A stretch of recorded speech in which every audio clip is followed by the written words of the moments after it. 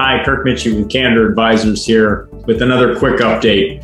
Last week, we talked a little bit about what to do and how to know if your buyer is dragging out due diligence or making it overly complicated. So another element here is when to kind of call a halt to the numbers of requests or the length of due diligence.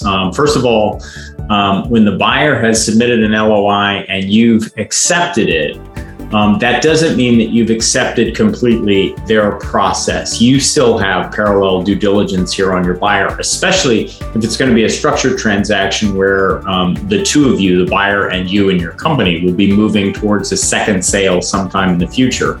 You need to know whether you can work with these people as part. So if it seems like you've answered the question over and over again in multiple different ways, provided reports, and satisfied the due diligence ask, it's okay to essentially say, have we satisfied the request? And if not, why not?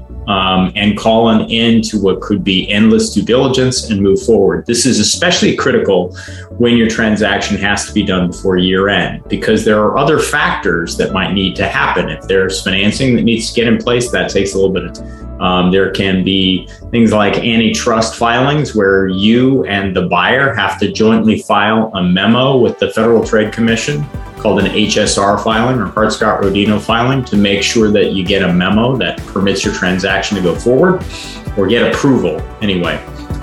And a few other things that are really, really critical, and especially in this year, where it is anticipated that capital gains taxes will be higher next year. If it's critical that your transaction closes this year and you feel like you've satisfied all the requests, call a halt to due diligence or put your buyer on the clock and start to take some of the control yourself. If you've got a great investment banker or transactional professional involved, or even maybe an M&A attorney in handling the process, this is probably already happening. But if not, if you're trying to do this on your own, one, you know that, we wish you luck, but we can tell you that there's a lot of tricky elements to that. This is one of them. So if we can help with that, whether it's guidance at the margins or a more involved process, please navigate over to candor-advisors.com and let us know how we can guide you to a more optimal outcome.